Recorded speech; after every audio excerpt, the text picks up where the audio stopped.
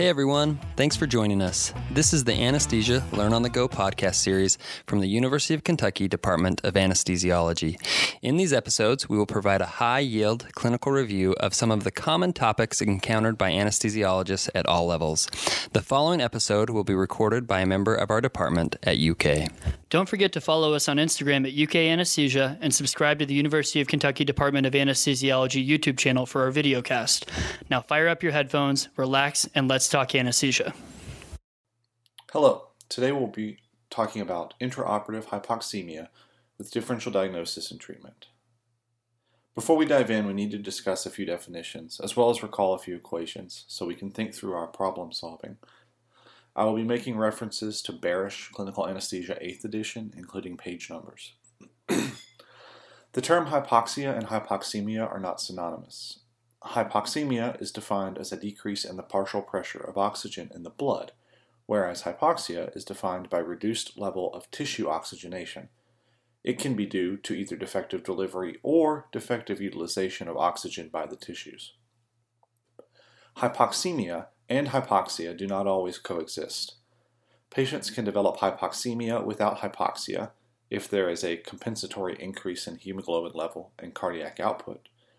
Similarly, there can be hypoxia without hypoxemia. In cyanide poisoning, for example, cells are unable to utilize oxygen despite having normal blood and tissue oxygen levels.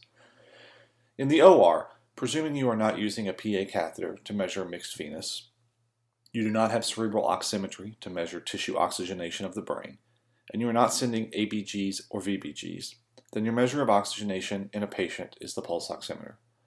Remember that a pulse oximeter only shows you a functional saturation that is designed, but not without flaw, to represent the true arterial oxygen saturation, or SaO2. Some important equations that you will need to know for this discussion are as follows. I will reference them by name throughout the rest of the presentation. Take just a moment, pause this, and turn to page 1709 in your Barish book so that you can see these. The first equation is alveolar oxygen tension.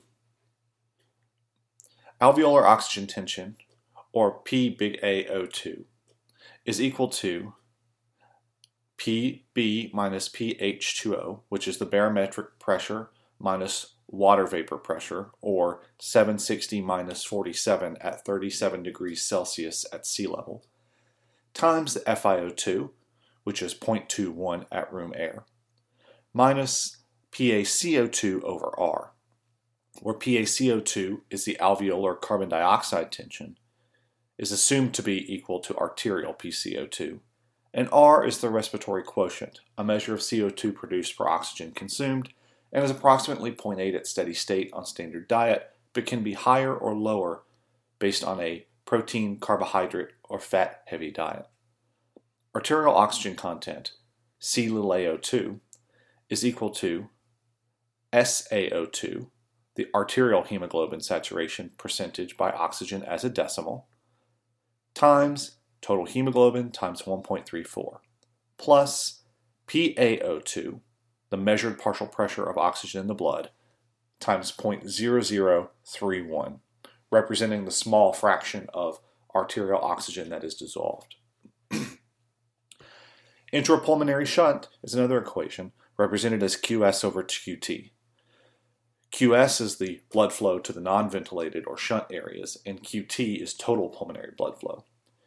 It is equal to CCO2 minus CaO2 over CCO2 minus CVO2, where CCO2 is the end capillary oxygen content of the effective gas exchanging unit, and CaO2 and CVO2 are the arterial and mixed venous blood oxygen content, respectively. AA gradient, represented as P big AO2 minus P little AO2, represents the difference in alveolar and arterial oxygen pressure, normally less than 10 millimeters mercury in a young, healthy person. Now with these at hand, we can continue our discussion. Hypoxemia is a decrease in the partial pressure of oxygen in the arterial blood. In the most accurate sense, this is a low P little AO2, which is a number that is measured, not calculated.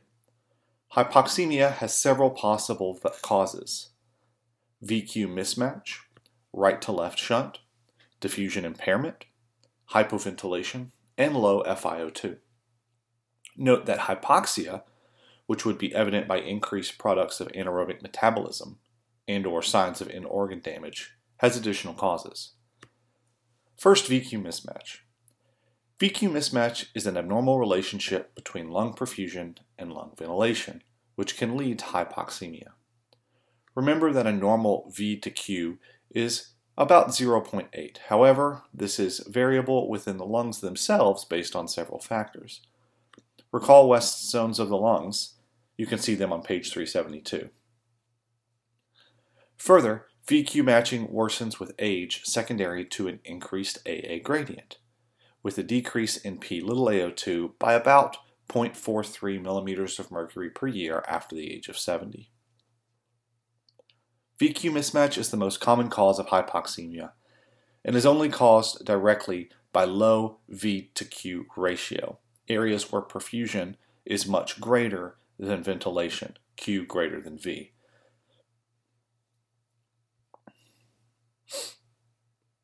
A sudden and exceptionally high VQ mismatch can induce low VQ in other areas of the lung and subsequently cause hypoxemia as well.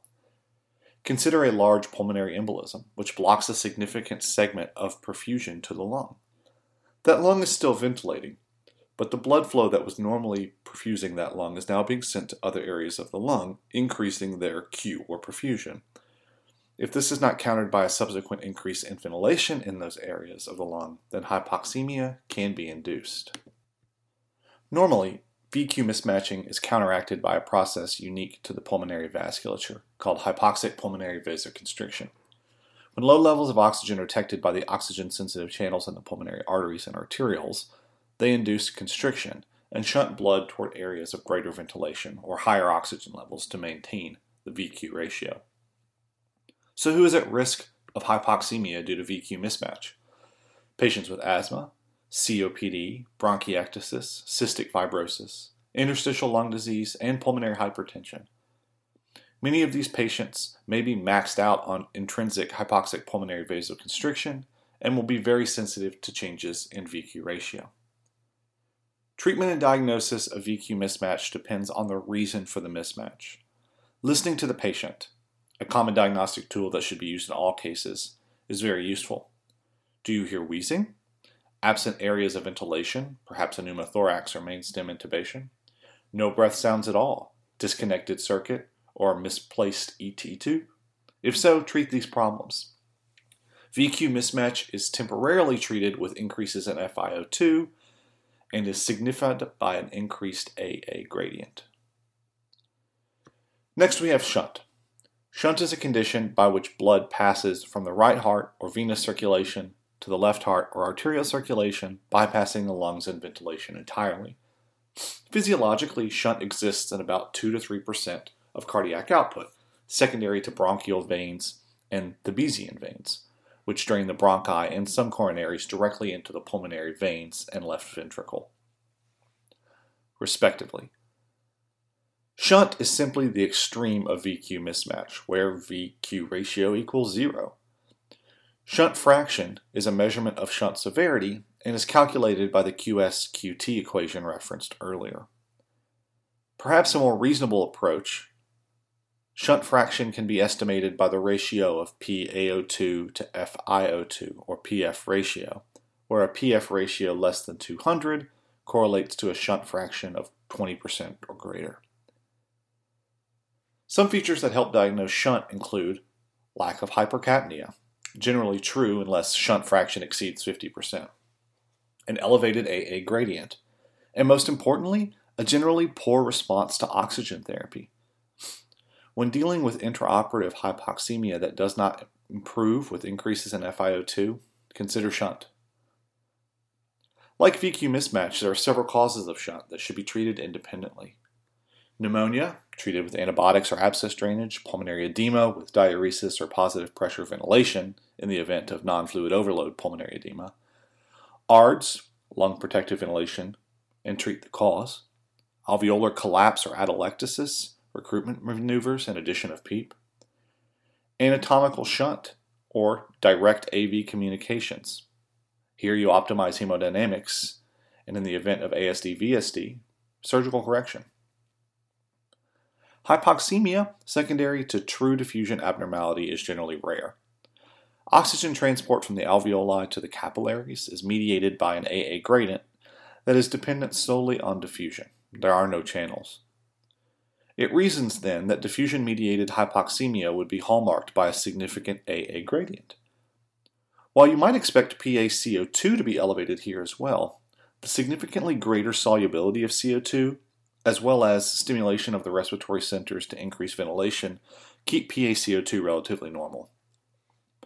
While diffusion is limited, it can be overcome by increasing FiO2 and driving more diffusion. Diffusion-caused hypoxemia can be due to decreased area of diffusion, such as a surfactant deficiency in premature births and emphysematous lungs, or thickened membranes increasing the distance for diffusion. Consider interstitial lung diseases and inflammatory diseases.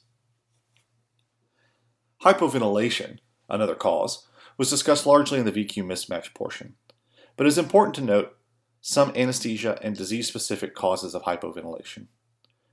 Too low tidal volumes, too infrequent respiratory rate, machine failure, circuit leak, drug overdose, inadequate reversal of neuromuscular blocking drugs, decreased compliance secondary to obesity, pulmonary fibrosis, pregnancy, increased resistance to ventilation from bronchospasm, diseases of the neuromuscular pathway from central, like brainstem herniation and ALS, to the periphery, such as Guillain-Barré or myasthenia gravis. Lastly, low inhaled oxygen content can lead to hypoxemia. Intraoperative causes of this might include machine failure, pipeline supply failure, pipeline tank mix-ups, exhausted O2 tanks. Other rare but unique circumstances might include low pressure systems where FiO2 of room air is still 21%, but the partial pressure of O2 is decreased secondary to overall decrease in atmospheric pressure. The classic breathing on Mount Everest situation. In summary, there are many reasons that hypoxemia can occur, and these fail to include causes of hypoxia, such as increased oxygen utilization, decreased oxygen delivery, and decreased oxygen offloading or utilization. If you are in the operating room and you are dealing with hypoxemia, follow these steps. Call for help and increase the FiO2, and then listen to the patient. From here, you can start to differentiate which category of hypoxemia your patient fits into and develop your diagnosis to begin appropriate treatment. Hey everyone, thanks so much for listening. We really hope you enjoyed this podcast. If you have ideas for future podcasts, please reach out to us via email at learnonthego@uky.edu. Don't forget to follow us on our social media accounts as well, on Instagram and Twitter, UK Anesthesia. From all of us at UK Department of Anesthesiology, have a great day.